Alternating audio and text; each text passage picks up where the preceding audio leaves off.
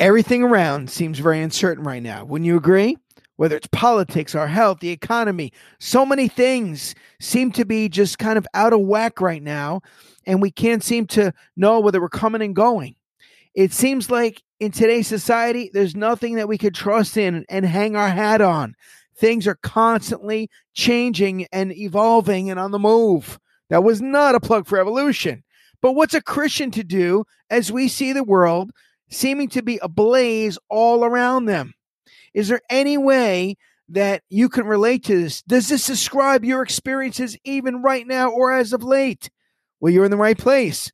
Lean back in your chair, take out your Bible, and let's take this time to stop and think about it. Hello?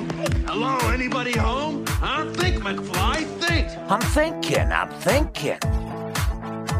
What were you thinking? I'm trying to think, but nothing happens. Don't say anything now. Just think about it. You're listening to Stop and Think About It, a podcast for the Christian thinker.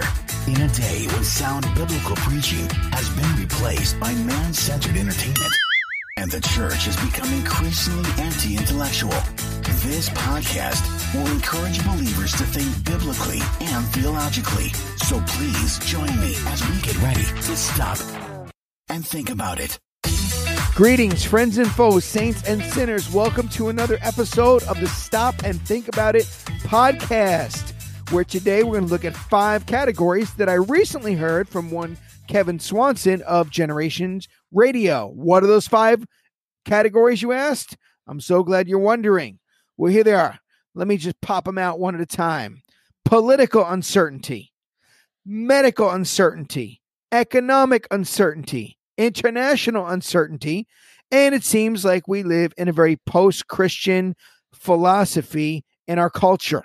So, Glenn is here with me as always, our West Indian wordsmith. So, Glenn, we have these 5 areas.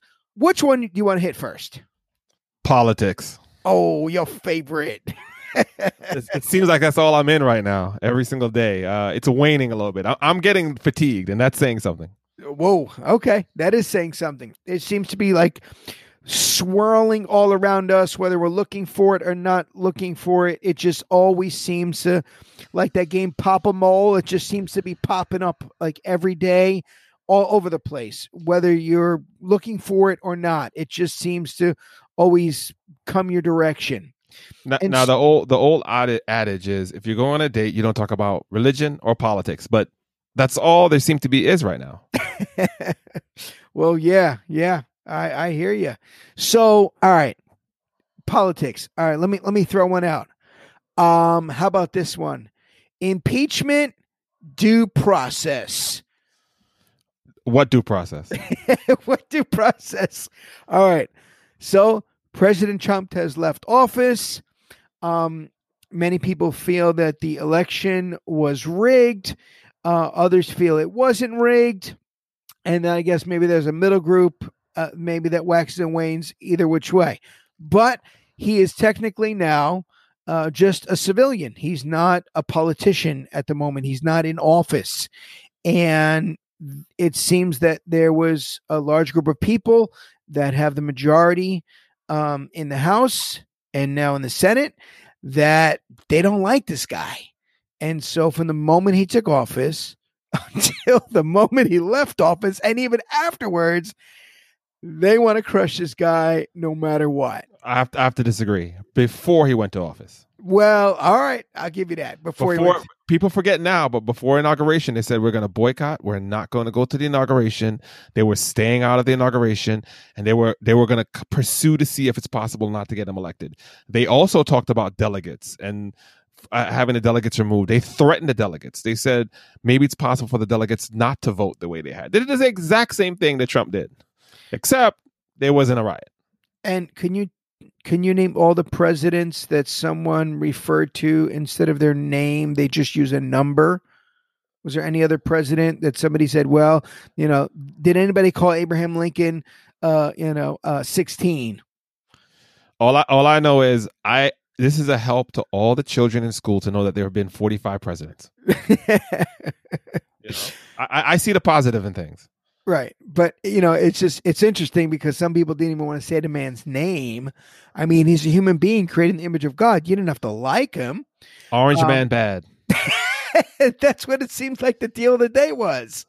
And I mean, you can't even use his name as if, the man is not a man. But, it seemed like there was a whole new set of rules. But we had in the Constitution, which amendment speaks of due process? Is it 5? I think it's 5. I think it's number 5, right? And just what is due process? Well, it's the idea that you can't just go and say, hey, that person is guilty. I don't like him. Let's arrest him. Let's put him in jail. It's the idea that you can be arrested. You can be brought to jail, but in order for you to be proven guilty or put on trial, there has to be a process by which, one, you have to be given the opportunity to defend yourself. There has to be witnesses. There has to be some kind of evidence, whether it's physical, whether it's a preponderance of evidence that says, hey, this person committed this. Now, the point is, you can always accuse anyone of anything, but I have to have a chance in court to defend myself. I have to have an opportunity to have my side of the story told. And so due process is all those things that allow for a fair trial and a fair verdict. So it's not just a lot of people in political power say something and therefore, boom, it is gospel, to use that phraseology. Yeah, and I think the Bible is very clear where 2 or 3 are gathered, that it has to be multiple witnesses. It can't just be one person's word against another person's word. I think it's you can think back to Solomon, right? Who was considered the wisest man. And what was the example that they gave to show how wise Solomon was? There were 2 women, one baby, and they both said it was her fault. That's my baby. Yeah, it's my baby. It's my baby. It's my what he said, or she said. She said. Was that right? The first "My Baby, My Choice"? Yes, definitely. Well, one of them didn't have a choice, and basically Solomon said, "I can't. I mean, there's no way to decide based on their words, right? You can't look at someone and say, well, he seems trustworthy. He doesn't seem trustworthy." Nice catch. So what did he do? He said, "Okay, let's cut the baby in half." Bring me the sword. Yes. And now the vindictive woman, the woman who really, that was not her child, said, sure, okay, that sounds like a good compromise. The other woman said, no, let her have it. and that's kind of the way. So unless you have some kind of evidence, either where the person incriminates themselves, you have a preponderance of evidence, even actually, to be honest with you, in criminal law, it's not a preponderance of evidence. It has to be beyond a reasonable doubt. Yes. Because the preponderance of evidence, like he was in the area, he looked like the guy, but that's not the criteria by which we determine. It's like he was wearing white socks. Yes, yeah, it has to be beyond a reasonable doubt. And so, and I made this comment in the last podcast, is when people say the president isn't above the law, it doesn't mean that he's below it. Ooh, right? It doesn't mean he's below it. It doesn't mean Sam. And so due process. If the president or the former president is not allowed due process, guess what? We don't have. Why would we have it? Exactly. And so, was I the biggest fan of Obama and Clinton? No, but I believe that they should be allowed to have due process. And once again, we're not here to affirm or deny any particular party or politics. We have leanings, but I think it should matter about these kind of things. I think that's what we're talking about. Uncertainty is, some people see it, if depending on your side, their victory. This is a wonderful thing. But imagine if we went back and said, you know what, during the Benghazi incident, I think Obama didn't operate himself correctly. Let's impeach him. Yeah. You know what? Clinton got off on impeachment. We could try him again for lying. So let me throw this over the plate for a minute. I think that we have some examples in Scripture of people who didn't get due process in that respect. I think of Joseph. He was just accused. Imagine if Potiphar's wife was a leader of our Me Too movement. If the woman said it, therefore, okay. Whoa, Phil, we got to stop there. How she got his jacket though? Right? Well, he left out there. He had no shirt on. He ran out of there without a shirt. How did that happen? Well, she grabbed it. Okay. You know, But in today's media, she was a there we go. lustmonger. Exactly. Right. But I mean, you know, the mentality is if a woman said it, therefore, you know, it's true. But she was a liar. She broke the 9th commandment, and Joseph could have been summarily murdered.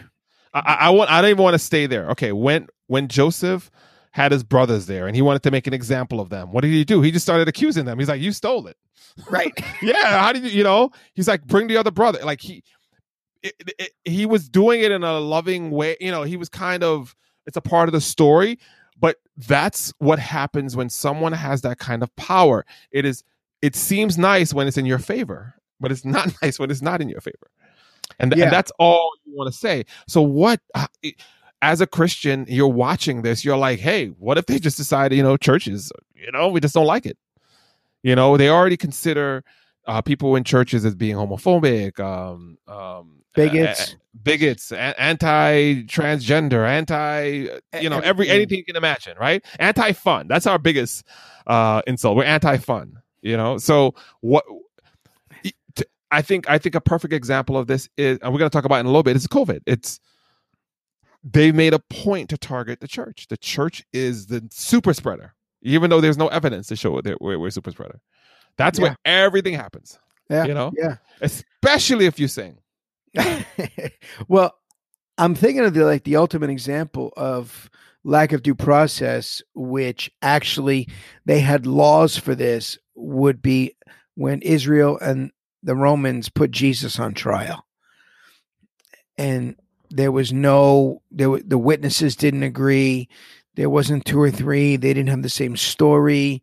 They put an innocent man on trial and crucified a man who did nothing wrong. And I also think we need to recount in that vote with him and Barabbas. Yeah, give us Barabbas, right? Yeah, there was some dead people up in there. There was some, some wrong votes in there. And just as you're saying this, you know, like even when you bring up Barabbas, it just brings up the reality that, you know, there was political corruption then, and it's now. Like what has really changed? Yeah. Right? It rained then, it rained now. There's political corruption then, we have it now.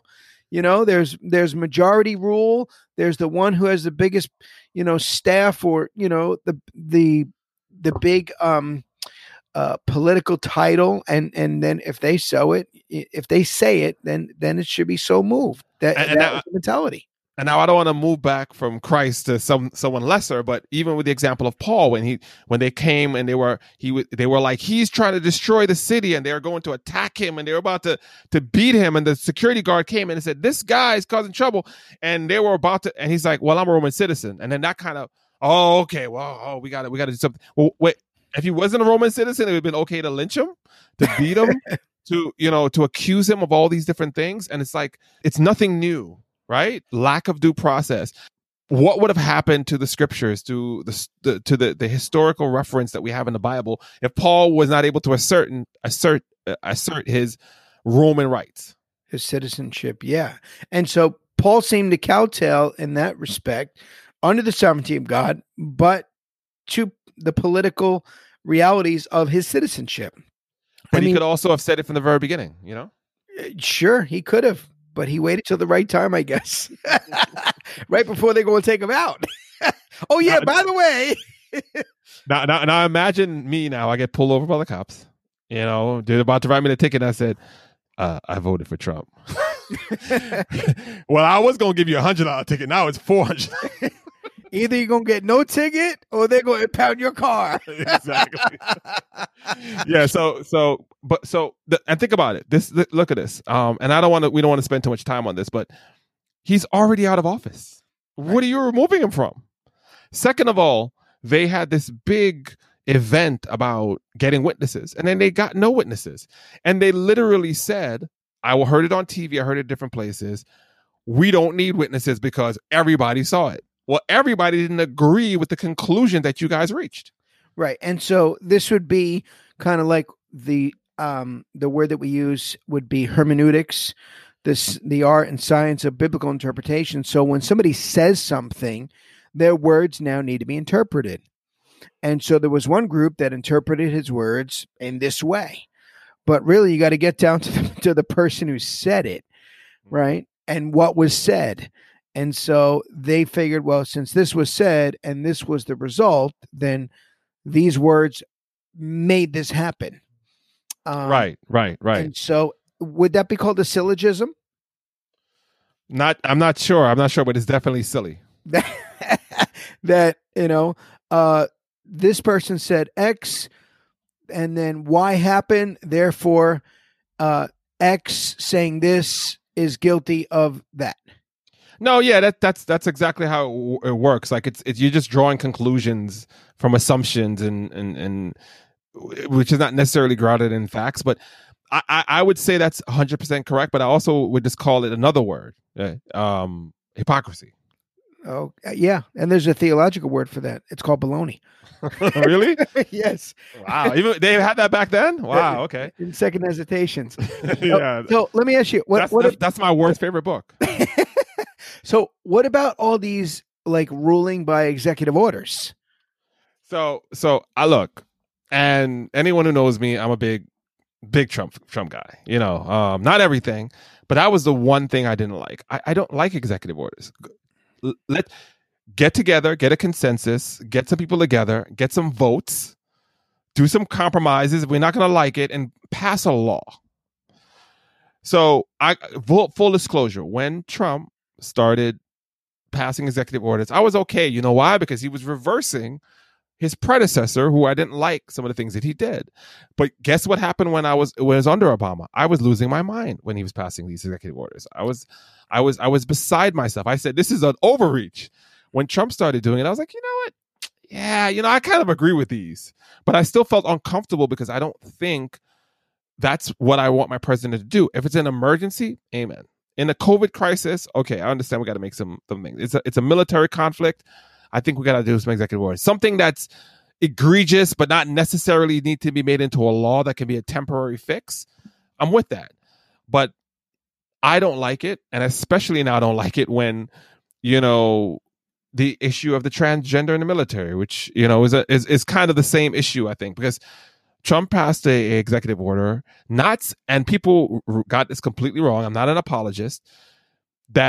Not that transgender could not serve in the military, which I actually would have liked that, but that they can't go into the military and then request a surgery for it and then have the military pay for it. I mean, yeah, you're joining the military, you're not joining the Boy Scouts and then say you want to be in the Girl Scouts. No, but forget about that.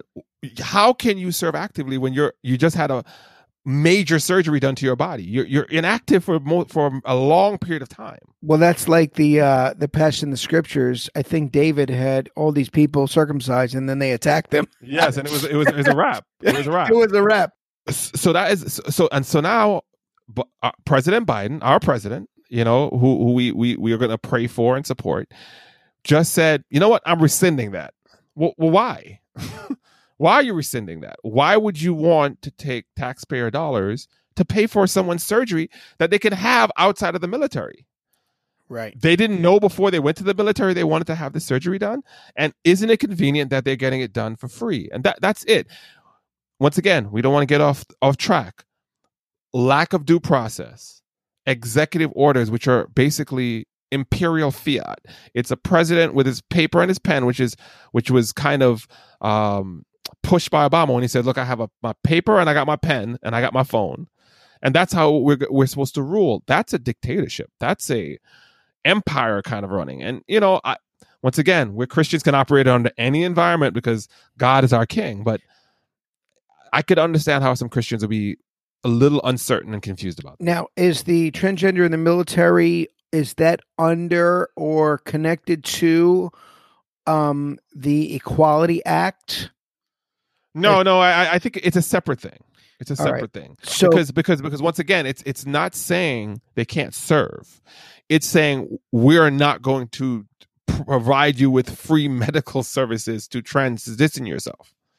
Right, because the Equality Act is getting men to be able to compete in women's sports just by saying Whoa, they're the other gender. Pastor Phil, I don't know why I gotta be the corrector right now. They're considered women now. Okay. Right. Okay. I didn't know if you knew that. You know, considered, but I mean, if you have 20 to 25 years of testosterone building muscle, Mhm. and then all of a sudden now, you know, like I think we referenced in our podcast on egalitarianism and complementarianism with gender roles, that I believe it was Fallon Fox who busted open the eye socket of, I think her name was Tamika Newsome. I may be messing her name up slightly, but I mean, he busted her eye socket open, and she said that she's never been so hit so hard in her entire life, even by another woman, right? Yeah, she didn't say that. But I mean, it was just, you know, it was a very unfair fight because, I mean, he has all these years of testosterone building muscle mass, and then the world praises him for it. Like, what's going to happen to women's sports? I mean, just imagine. There is going to be no women's sports. Oh my goodness. I mean, it's just, this is going to be a bloodbath because, you know, if you have 5 guys that now decide that they're females, now they're the 5 starters on the females basketball team. And let's say scouts come to a high school or to a college, boom, they're getting the scholarships, I guess, right? Because they're scoring all the points because they can jump higher, they can drive harder. And, you know, I mean, there's just more power that they have. I don't want to belabor this. I know we talked about this before, in the sense that Serena Williams are hands down the greatest women's tennis player. There's no question. She's just, her sister was very good, but I think Serena's technically more. She just was a better player. She would be number 17, 34, 50 in the men's. And it's a fact. Someone said this the other day, and everyone got into uproar, but it's so true. She couldn't. They're physically stronger. They're physically faster. It's not. Could I beat her? No. Could I stay 5 minutes on the court with her? No. But we're not talking about apples to apples. We're talking about physically things. If it's kind of like if someone's 6'3" or 6'5", 250 pounds of muscle, they're going to throw the football a little farther than me. It's just the way that it works. It has nothing to do with gender and putting down women or elevating men. It's just a fact of life. Just like, as hard as he possibly can try, and this might get us banned, Pastor. Oh, if you are not born biologically a woman, you cannot have a child. That there's no way around that. There's no way around that. I just know I'm going to bring you to my phys ed class and teach you some tennis skills so you can play against. I'm going to wear me some padding. I'm going to give you a bulletproof SWAT vest at the same time. Exactly. All right, but let's keep it moving. Let's keep moving. Have you heard about what's happening in Texas? It's a tragedy. We don't want to make light of that, but oh my goodness. So, but what's happening with the Green New Deal? Green New Deal, right? I think we have an ordeal. Yeah, instead of a new deal. Yeah. I mean, maybe we should start that show. Let's make a deal, because this deal is not working out. Wow, we have these wind turbines. Mm-hmm. They're supposed to be supplying energy to about 25% of Texas. So about a quarter of the energy comes from these turbines. And now it's snowed, which I don't know if it does it that often in Texas, but they're all frozen. And so what do? Do they get other wind turbines to heat them up or what have you? No, they have to use fossil fuels. And not like a regular gas, diesel. Diesel. You can't get more fossil than diesel.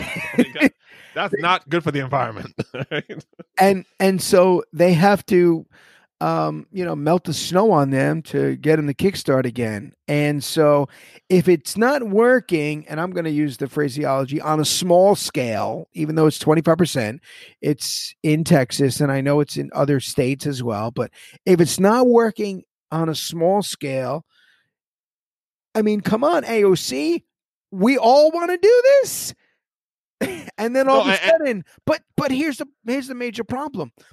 So from what I understand, there's people who died because they didn't have heat in their homes. I mean, Yeah. this yeah. resulted in the deaths of other people because of wanting to have this ivory tower, pie in the sky, and thinking that the earth is Mother Nature. And so it's a worship of the earth, in my estimation. Not that, we shouldn't use the natural gases and the things of the earth. We should. We subdue the earth. We're in charge of the earth. Obviously, God is in charge. He's sovereign.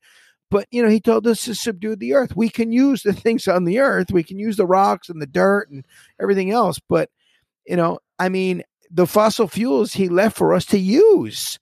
And all of a sudden, he left them for us to use. And now all of a sudden, no, the wind he supplied is better than the fossil fuels he supplied. But he supplies them both.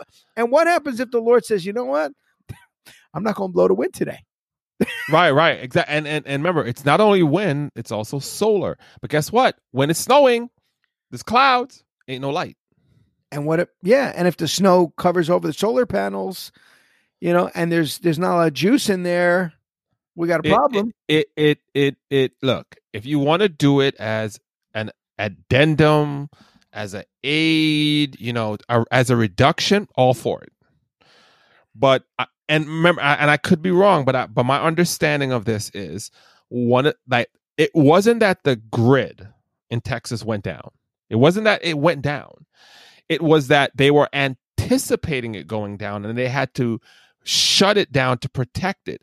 Well, guess what? If a quarter, 23% plus of your power consumption is from these things, it's going to force you to shut it down, the whole thing. And I think you have a great point there. If you're so invested in the Green New Deal, why don't you have a Green New Deal solution for this? Why? Because fossil fuels work. They're more efficient. They are cheaper. And in some ways, they are actually cleaner because natural gas is pretty clean. Well, and they're also proven. Yes. Right? So do I want to use the thing? Not quite sure about. Mm-hmm. So should we okay, I'm all in. Or let me go with the thing that I know works rather than the thing that I'm not sure works, but you are swearing up and down this is the greatest thing next to sliced bread. Listen, I mean, a wheel is a wheel. I don't think we've improved upon the wheel all that much, and we still use it in many different places. Should we go, we need a different kind of a wheel now, we need a wheel with spokes, and we need a wheel with ridges, and, the wheel was just a great thing to use. Sometimes more complex and more technological doesn't always equal better, more proficient, more helpful, and more useful. And remember, no one's saying you can't use it. No one, sure. There are in some instances where it's helpful to have that as a backup, but the only issue is those kind of things, wind turbines and solar power only works when the weather is perfect. You live in Serengeti, you live in Miami most of the year, you're great, you're golden. But if the wind doesn't blow, if the sun's blocked, if the solar panel is cracked in any aspect or any part of it, it's not going to work. But guess what? You know what? I have an analogy, and we're going to talk about Rush Limbaugh in a little bit. But I listened to Rush Limbaugh's show, and he gave this story about how his friend was so excited because he got an electronic car, and he said, "Oh, Rush, yeah, it only took 2 hours to charge it. Oh man, it was." He's like, 2 hours. You know what I mean? Remember, back in the day, it was 24 hours. It was like a whole day to charge the electronic car. Now it took 2 hours. Do you know how long it takes me to fill my tank of gas at the gas station? About 3 minutes, maybe. Exactly. So it's like, let's put it in perspective. Put it in perspective. Did you see those Teslas that are out there? The self-driving car? Are they running right now? Yeah, I was thinking about getting one, but I can't afford it, so I was just thinking about it. But yeah, no, I don't like driving like really long distances when I'm behind the wheel. I mean, if you're driving, I'm good with it. So, I get sleepy and it just doesn't work out for anybody. But if you have this self-driving car, but I heard that there was a woman who died in one of these Teslas. And there was someone who got hit by one of them. The car was going 40 miles per hour, but it remember, the sensor might not work. I'm not against progress. I'm not against scientific innovation, but once again, if the wheel works, it's like, improve on the wheel. Don't come up with a quadruple something, and this is going to turn 38 miles per hour. I don't know. Let's stick with what we know. Anyway, we could talk about the political uncertainty for a while. I think everyone's panicked. Let's move on. All right. Medical uncertainty. All right. Medical uncertainty. All right. So whenever somebody seems to hear sickness and medicine and somebody, I gotta cut you. I gotta cut you. I'm at work. I'm at work. Jamaican. Of course, you got to cut me. I'm at work. Hey. Stop talking facts. I'm at work, and if I mention anyone's sick, or I mention that I'm sick, or anyone's not going to come in because they're sick, it's like, did they get a COVID test? I said, do you know there's other diseases going on, right? People still get runny noses, don't they? People, does the cold still exist? Does the common cold still exist? No. And there's no vaccine for the common cold, right? Ain't no real vaccine for COVID-19 either. But I mean, for the common cold, what do we have? Chicken noodle soup, like Jewish penicillin. Yeah. And no matter what they do, it morphs and it transforms. It's a virus. But going back to the political uncertainty, my fear. We're not supposed to have fears, but in a discussion sense, and in a sense that I'm sure other believers are having uncertainty, is that the political things are using the COVID things to achieve some things. Man, you're waxing poetic. I like it. Once in a while. So there's overlap. Yeah. There's overlap going on. It's not just medical. It's not just medical. You can attack churches. You can attack other politicians. You can enact the relief bill that was passed has so much stuff in it, has nothing to do with COVID. Right. And I think President Biden said he was the one who got this thing rolling anyway, right? Yeah. Trump had nothing to do with it. No. Operation Warp Speed. Well, listen, are you someone who is, so you're obviously not someone who freaks out every time somebody's nose drips with a couple of boogers and snot is rolling. You don't go, oh yeah, like the COVID police doesn't come out of you, right? To me, it's a proof of you're alive.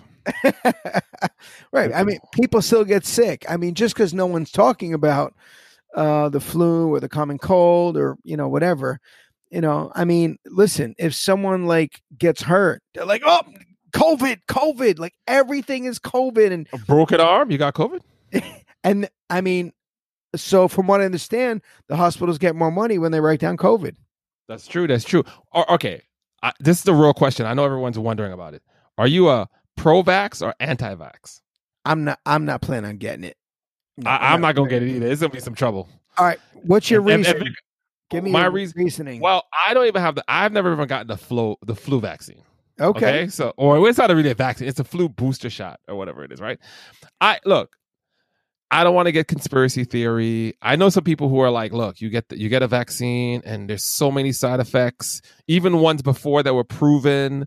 And, especially the flu, they're like, oh, that once they have this vaccine, the children are having all kinds of mental disorders and health disorders and things like that. I know people on that extreme. I also know people who just, who just don't trust the government. They don't trust this push. And I've actually got some people send me some videos of what a big push it is from people like Bill Gates and other people to get this out there. Like, it's a big money enterprise. Oh, sure. That's starting the process. But for me personally, I just don't trust government. I feel like, look, if I get sick, I'm willing to take the consequences of those actions. I believe in individual freedom. I think that if it's truly something like the measles or the mumps or something that's going to cause widespread death, and every single person has to be inoculated in order to avoid a widespread death, I'll take that risk. If it's something where 99% of people recover from, right? And the 1% that don't recover from it are welcome to take it. I don't think it's something I have to do. That's just my one thing. I just don't feel, I do not follow the herd. I also know, and I don't want to take up too much of the time, Phil, that there are some people who feel like it's untested, it's unproven. This is something that usually takes 5 years to do. Like, once again, I'm a Trump supporter. I know he was trying to do his best to get this out as fast as possible, but we don't know what the long-term side effects are.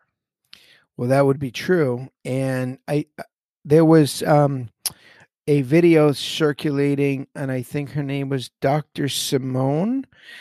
And she said that we should more aptly call this an experimental drug rather than a vaccine.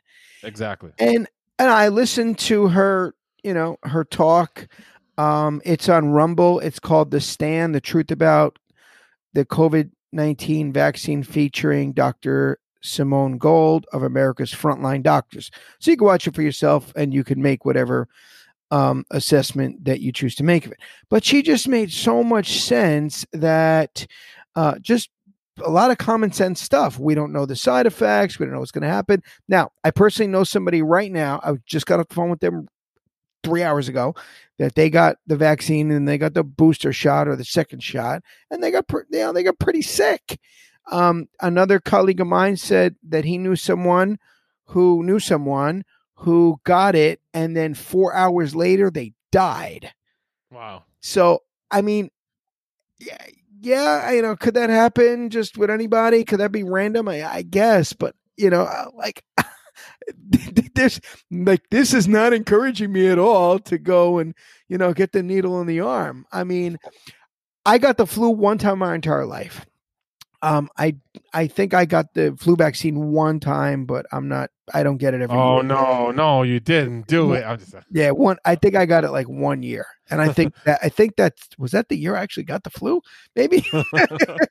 Remember, it's 3 strains out of like 100 strains. I know. And I mean, it's pointless. I agree. And look, once again, I'm not an anti-vaxxer. If you're at risk, if the doctor tells you that you have some kind of underlying precondition that a flu is going to kill you, I'm not stopping you from doing it. But if you're a healthy, normal person who's had a flu in the past, where the likelihood of a flu is going to kill you, I think you are an adult. You're an adult enough to make that decision yourself. Now, Trump is 74 years old? I believe so. Yes, he's 74. Okay, 74 years old, and he got COVID, right? That's right. And how long did it last for him? Like a week or so? Maybe about a week. I mean, he was back on the campaign trail. 74 years old. Mm-hmm. Now, somebody say, well, he's got the best doctors and the best access to medication and stuff like that. But I believe he took one of those things, hydroxychloroquine. Am I saying that right? Yeah, and he took it for a long time, and they all laughed at him as a preventative measure. They all laughed at him. Something that's been around for 70 plus years, that has been tried in multiple countries. They use it in Africa all the time. They carry around like it's like Tic Tac. It's like Tic Tac. Exactly. Tic Tacs. And it's been prescribed as a not after you're sick. They tell them take it every day. Right. And they're like, no, it's great. And there was a doctor, I forgot her name, who said she prescribed it to all of her patients. They're all fine. The one person that died who took it too late. Took it too late. It was just too late. You have to do it early. But once again, 99% of people recover. And I know people who've died. I have people who's died. My friend's uncle just died. I'm not saying it's not serious. I'm not saying it's, but it is also, and I don't want to sound callous once again, more people die from car accidents. More people die from drug overdose. More people die from heart failure. And I know we probably do this in every single podcast, but there is an issue that occurred in the garden. Right? Back to the garden, baby. Yeah, and that issue has caused this thing called death, which is the wages of sin. And I'm not saying only really bad sinners die from death. Every single human being that's born dies at least once until Christ returns. And so 10 out of 10? 10 out of 10. And so guess what? This is uncertainty, but this is the wages of sin. This is why we cry out, and the Bible talks about in Romans, we're yearning and we're groaning for Christ to return, right? Even the unbelievers are groaning and moaning because there's something wrong. Now, as a believer,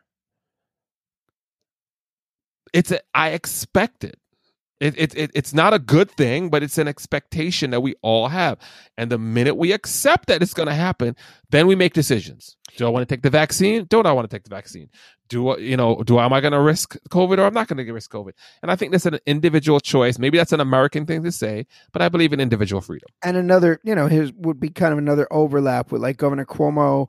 They fudged the numbers and how many elderly died. It was actually over 12,000. Orange man bad. Well, this Trump's one fault. This one was straight up on Cuomo's watch of New York, and no, he said it happened. He hit the numbers because Trump was tweeting about him, and he was afraid that Trump would see it.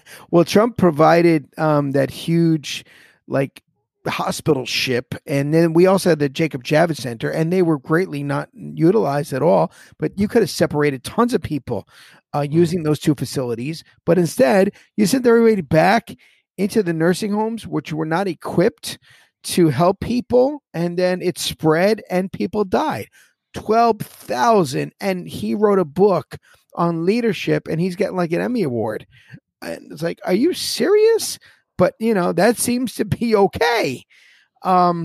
People died, and your leadership, or lack thereof, was instrumental in the deaths of thousands and thousands of elderly people. But I think it's indicative of our times. We seem to throw away two groups of people. One would be children through abortion, and the other would be the elderly. Yeah. Very sad. But Rush Limbaugh, he died. Yeah. Once again, the wages of sin, and not to say him particularly did anything sinful that required his death, but we are all under this curse that's upon us, that we need Christ to get us out. Yeah, this is a Christian podcast, and we're going to say that's the reason. Now, I personally am a little biased because since I was 12, I don't know when I first listened to him, but and I didn't know all the negative connotations that were applicable to him at the time because I was in school. I think I had to take off school it was during the summer, and I was the radio, and I heard him, and I think that I'm going to bring up a part that he's just he was just amazing, the way that he spoke about individual freedom, the way that he loved America, the way that he was able to kind of take what was happening around everywhere and just make it make sense to someone who was from a conservative side. So I think, as a secular person, he was a great man. Many people may not know this, but he was not necessarily the way we were Christians, but he was definitely a Christian in his own way. I remember one of the memories I had was like 3 years ago. He was on there and he was talking about the gospel, and he said the gospel plainly and clearly. He has like 40 million listeners, and he said it, and I was so amazed. I think I sent it to you and Dan at the church because it was amazing. So a lot of his principles and values were from the Judeo-Christian. It was a Christian values. He had this phrase that he said was talent on loan from God, which people misconstrued, but what he was trying to say was anything that he did that was successful or well or good, God did that. It wasn't of himself. It was on loan from God, in the sense that if this podcast does well, it's not because Glenn and Phil are successful, not because we have a large audience, but because God has gifted us to be able to speak, that the topics resonated, that the Bible was used correctly, and that people were helped or hindered in that process. What do you mean we don't have a large audience? The tens and tens of people? Come on now. No. I didn't. I did not comment on how large it was. I'm just saying, Okay. that regardless of the size. Now, why are we bringing this up? Once again, this is a medical issue, not COVID. Didn't die from COVID, but he had lung cancer. He had deafness. And I think for some people who were really thought he was a great man, a person who was very influential, this can cause uncertainty when someone like that dies. I think there was a black female actress that died. It was a very prominent person in the acting community. The name escapes me at the moment, but death is this prevalent thing. It's death from COVID, death from the vaccine, prominent people dying. And this guy has been around for 70 years. But guess what? All our days are numbered. It could be 70, it could be 100. True. Well, I don't really know much about Rush. I don't really know that I ever listened to him. So anything that I learned about him, I guess I'll have to learn from you. I don't know if he was a believer or not. You're saying you believe he is. I don't know either which way, but I believe he said he was. You believe he said he was. Okay. Well, all you got to do is say it these days, right?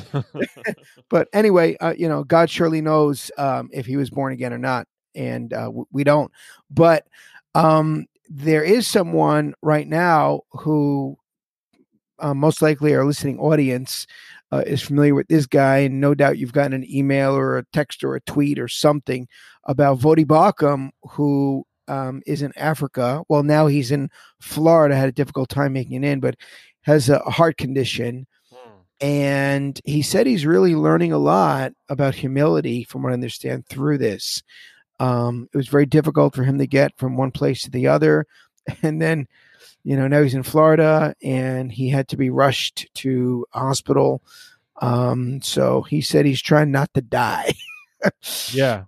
But, I definitely have a fond affection toward this brother. Learned a whole lot from him, learned a lot about apologetics from him. It's got that voice, man, I've been trying to replicate it all podcast.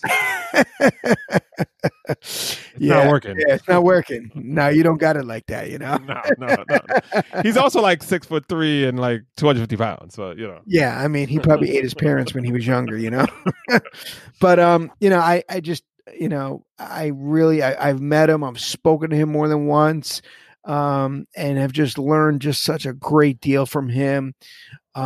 About the Lord, about the scriptures, about culture. You want to listen to someone who's got a good tenor on the culture, who's got like, what are they? The ear to the wind is, I don't know if that's a phrase, or finger. I think to the ear wind. to the ground is what they Ear to the ground. Yeah. The ear is somewhere and the finger is up there. Yeah, exactly. But, he really just, I think out of all the people that I know, that I listen to, he's got to be, for me personally, like one of the top-notch people in speaking, using what he refers to as cultural apologetics. I think he's just got such a real good and clear look on the culture through a biblical lens. I'm just in awe. And he just takes the Bible and takes the culture and he just says, look, and he just really pieces the puzzle together just very well. And he paints such a clear picture, on whatever the issue is. It could be social justice. It could be LGBTQ, transgender, politics, so on and so forth. Relationships. Yeah. He's like one-stop shopping. Now, and I got to give him a plug too. If you have not read, studied, or heard Revelations until you heard his series on Revelation, especially Revelation chapter 1. It's so, I don't care what your post-mill, post-trib, pre-trib, whatever you want to do. Yeah, if you listen to it and it's so clear that you gotta give him that one. Okay, you heard of the Pan Mill view, right? You're gonna tell me about it, I hope. Yeah, well, you got A mill, you got you got post mill, and then Pan Mill is it all pan out in the end. No, I'm not with that. Not with that one. If it ain't a mill, it's a bill. Right? But yeah. So anyway, we're praying for Voddie Baucham. Yes. There's all kind of places he apparently needs funds. Does not have either any medical or very poor medical insurance. Well, he was in Africa, so that makes sense. He was like, why would you keep medical if you're not going to be in the country? Well, that does make sense. Well, this is why. now we know. Yeah. But Anyway, so pray for Vodi Bakum and pray for his family. Before we even go, so what? Yes, I'm sorry. Pray for his family. Pray for Vodi Bakum. It's uncertain. Many of you listening might be going through a medical issue right now. Could be life threatening. Could just be nagging. Could be painful. It's uncertain. Life is uncertain. It's everything just seems to be a flutter. Nothing seems stable. We're gonna try to hopefully get some answers for those things, but there is it's a tough time. It's a tough time. Oh, I got a text health update. Let me just read this real quick. Sent from our Puerto Rican deacon Jose. It says, the Lord saw fit to open a door at the Mayo Clinic in Jacksonville, Florida. But before I can get to my appointment, things took a turn for the worse. I ended up in the ER and was subsequently admitted. Someday I'll tell the whole story of how the Lord shepherded us here. But for now, I'll just say we are grateful to be where we are. Up to this point, we have been playing defense, i.e., don't die. Now we're going to play offense. Find the problem and fix it. Thanks for praying and for your words of encouragement. The journey is a long way from over, but we are grateful for every step. Blessed be the Lord and Father of our Lord Jesus Christ, who has blessed us in Christ with every spiritual blessing in the heavenly places. Ephesians 1:3. So we're pulling for you, Vodi. Yeah, we are. We're praying. But if you want to give, I think they're in great need. But I mean, it just goes to show you, no matter how great of a preacher that he is, we're all going to die one day. We're all going to die one day. And the most important thing about him is not his sermons, but about the God that he serves, that he preaches about in his sermons. So let's switch gears to this next category, economic uncertainty. Let's not spend too much time on it because this one's tough. This one hits hard to home, right? Okay. Once again, President Trump is gone. Former president. We have a new president. How is he going to deal with taxes? Raise them. How is he going to deal with, how is the economy going to fare? How are we going to, once again, it's all intertwined. How is the COVID issue? Are we going to open schools? Are we going to return back? I mean, some of you are unemployed, haven't been to work for 6-7 months, underemployed. Just had to get a job just temporarily because that's, the job that you had was closed down. The shop was closed down. Yep. A lot of uncertainty. And, with the President Trump, you kind of knew the economy was going to boom. Now, not to say it won't. We're praying. We support President Biden. We are commanded to do so by the Bible. But economy is not his strong suit. And so, it's uncertain. It's a little tenuous. In a year from now, we might laugh at this and say, "Hey, it all worked out." But right now, we don't know. We don't know. Matter of fact, when they were trying to pass the COVID bill, they wanted to give like $600, and then they had stuff in there about the Dalai Lama's reincarnation. Got to take care of reincarnation. Yeah, and about I think like transgender sex changes in and they gave money to 5 countries. Like how's that helping? Right? We know people in our own church. How is that helping? This person over here who doesn't have a job right now. Maybe they were in the restaurant business, or they were in some kind of field or some kind of business that was shut down because they're not essential because people don't need to eat, right? Marijuana dispensaries were open. Drugstores are open. As far as street drugstores, I'm talking about. Liquor stores were open. Planned Parenthood is booming for business, but I mean, restaurants are shut down.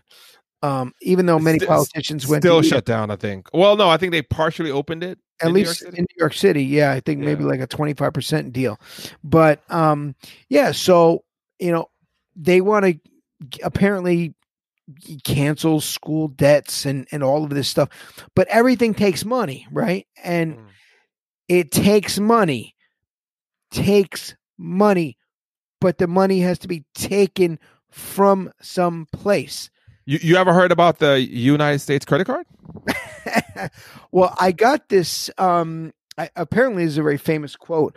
Are you familiar with Margaret Thatcher? Don't like her. The Iron Lady.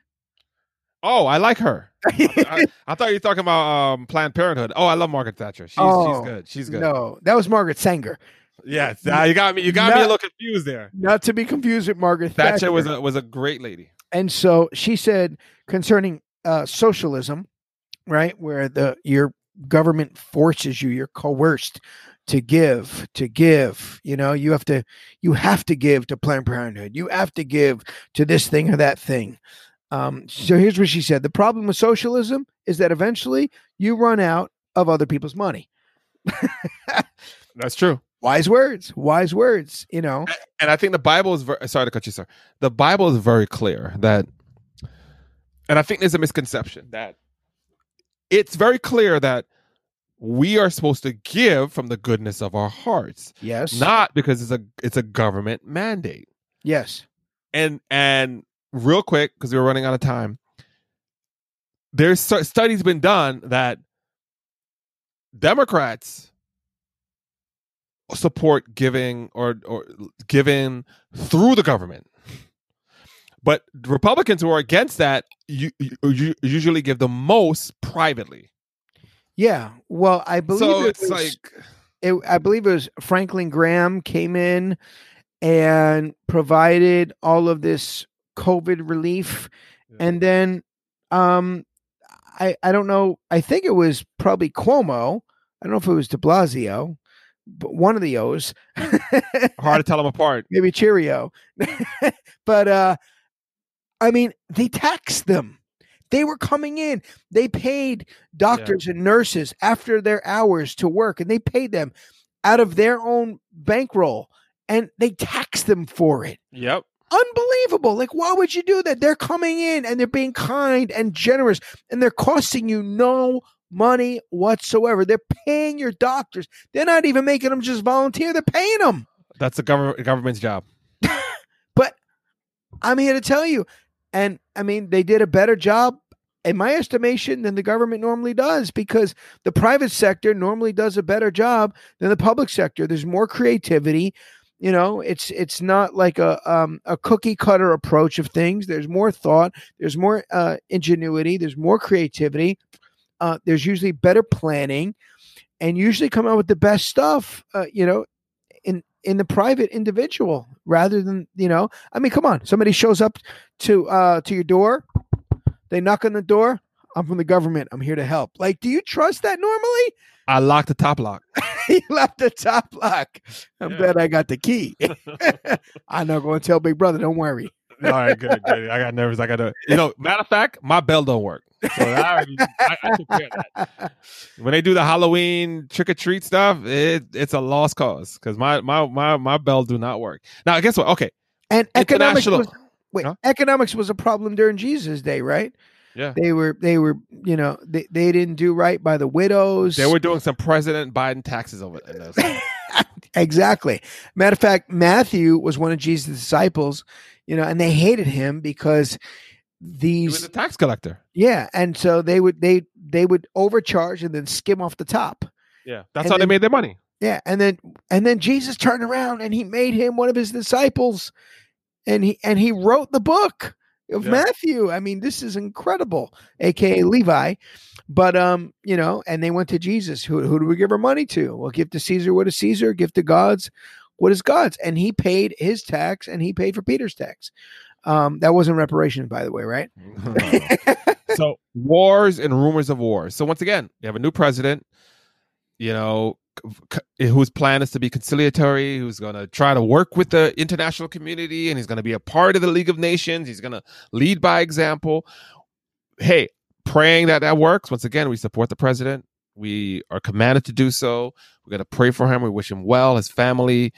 We want him to be successful in the ways that he's going to positively help us. I don't know what North Korea is going to do. I don't know what's going to happen with Iran. I'm not sure what China is going to do. They're not going to stand down, that's for sure. How is this going to affect us in a war front? It's uncertain. I don't want to make any recommendations. I'm just saying, hey, I can understand people being uncertain about those things.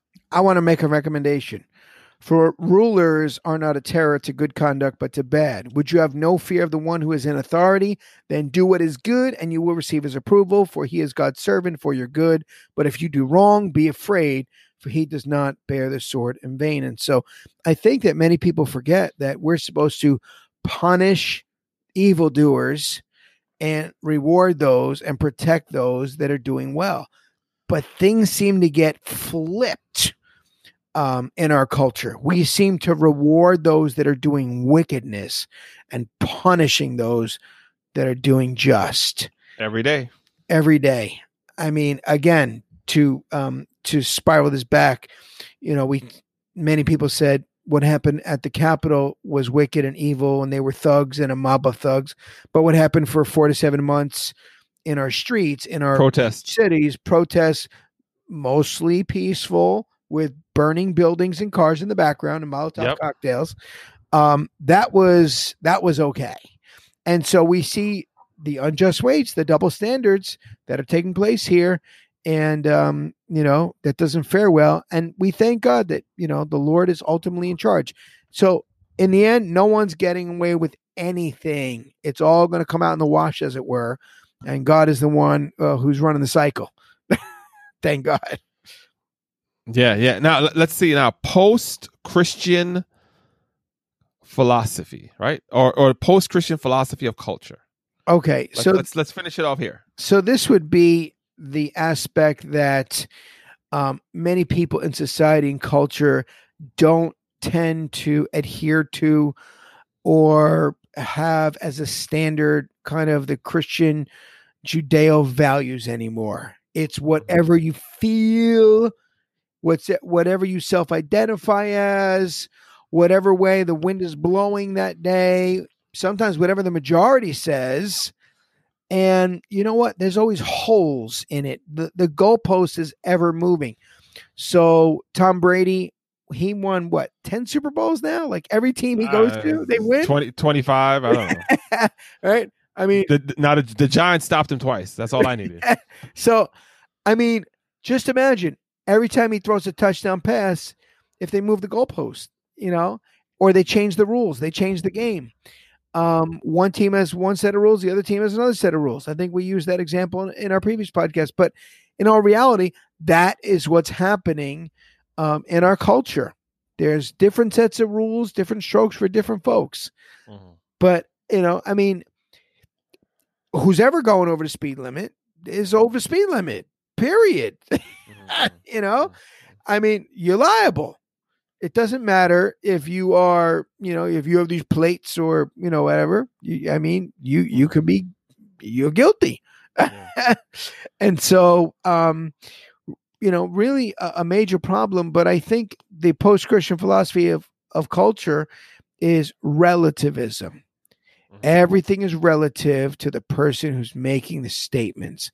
It's not what is true. It's what is true to you. And I believe you said another time, some people say, truth? There is no truth. Right? You can't handle the truth. You can't. No, I can't. I can't. Yeah. And so, but there is truth. And God's word is true. And God is true. And the Bible says, let God be true and every man a liar. So what makes more sense? That men would lie, or that God would lie, or that God can be wrong in any way, shape, or form. But men think that they know better than God. And Psalm 115 verse 3 says, our Lord is in the heavens. He does all that he pleases. Some trust in horses and chariots, but we will trust in the name of the Lord our God. And so what do we do now? Like, Glenn, what would be your advice to someone listening who says, yeah, I agree. Most people don't hold to a Christian Judeo value system. So I think it was, I can't think of his name now. How Are We Now to Live? Who was that author who wrote that?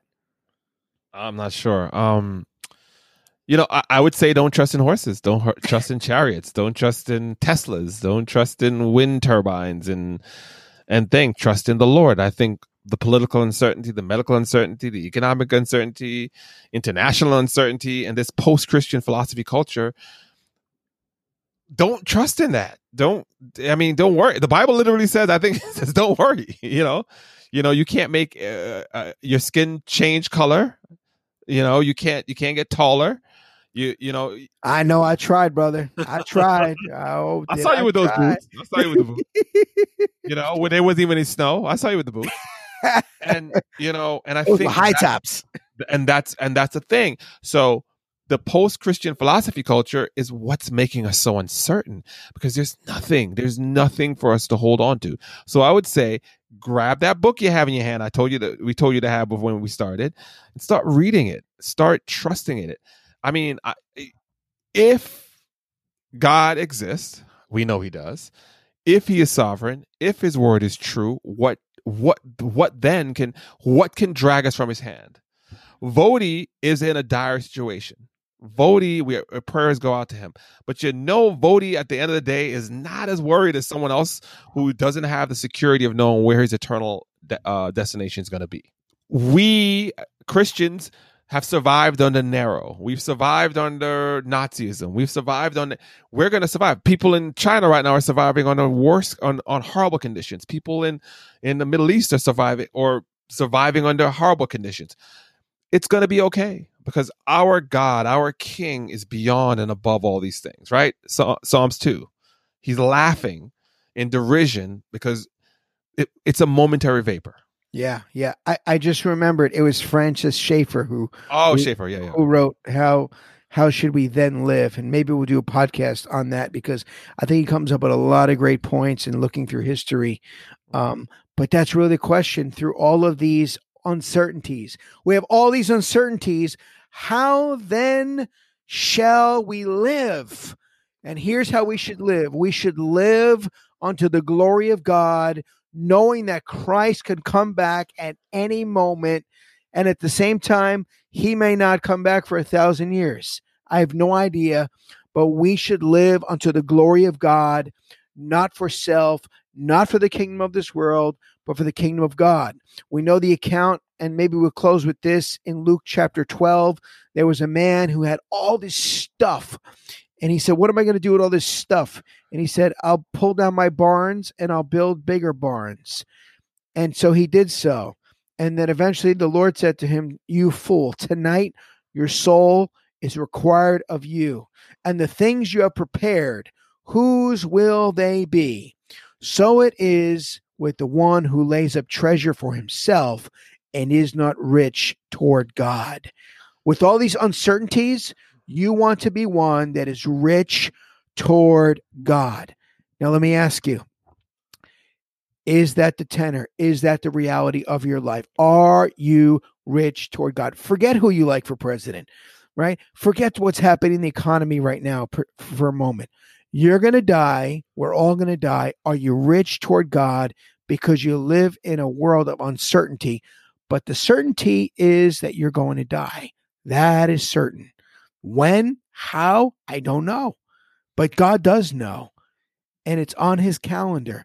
Are you ready to stand before the King of Kings and the Lord of Lords? Now, you can't earn your salvation, but all you can do is throw yourself before the judge and say, Lord Jesus, save me from my sin. Repent of your sin and put your trust in him. I mean, what else can you do? This is certain. He will save all those that come to him and call upon his name for repentance. He will in no wise cast out. He did it for the thief on the cross at the moments of his life. He called Lazarus back from the dead even after he was dead. If you're dead in your sins and transgressions, call upon Christ and do it today. Today is the day of salvation. Well, we certainly covered some serious ground today. Thank you for listening. We continue on with our podcast coming up. We have some exciting new ones this year. We're lining up a list of guest speakers, some of which you know and have heard of, and some which will be some new voices this year. But we're greatly looking forward to it. If you have not checked out, we have the Soul Fishing shop online at soulfishingministries.org. And please go on. All your support will go to the ministry, and it will not be spent in vain. Well, thank you for taking this time to stop and think about it.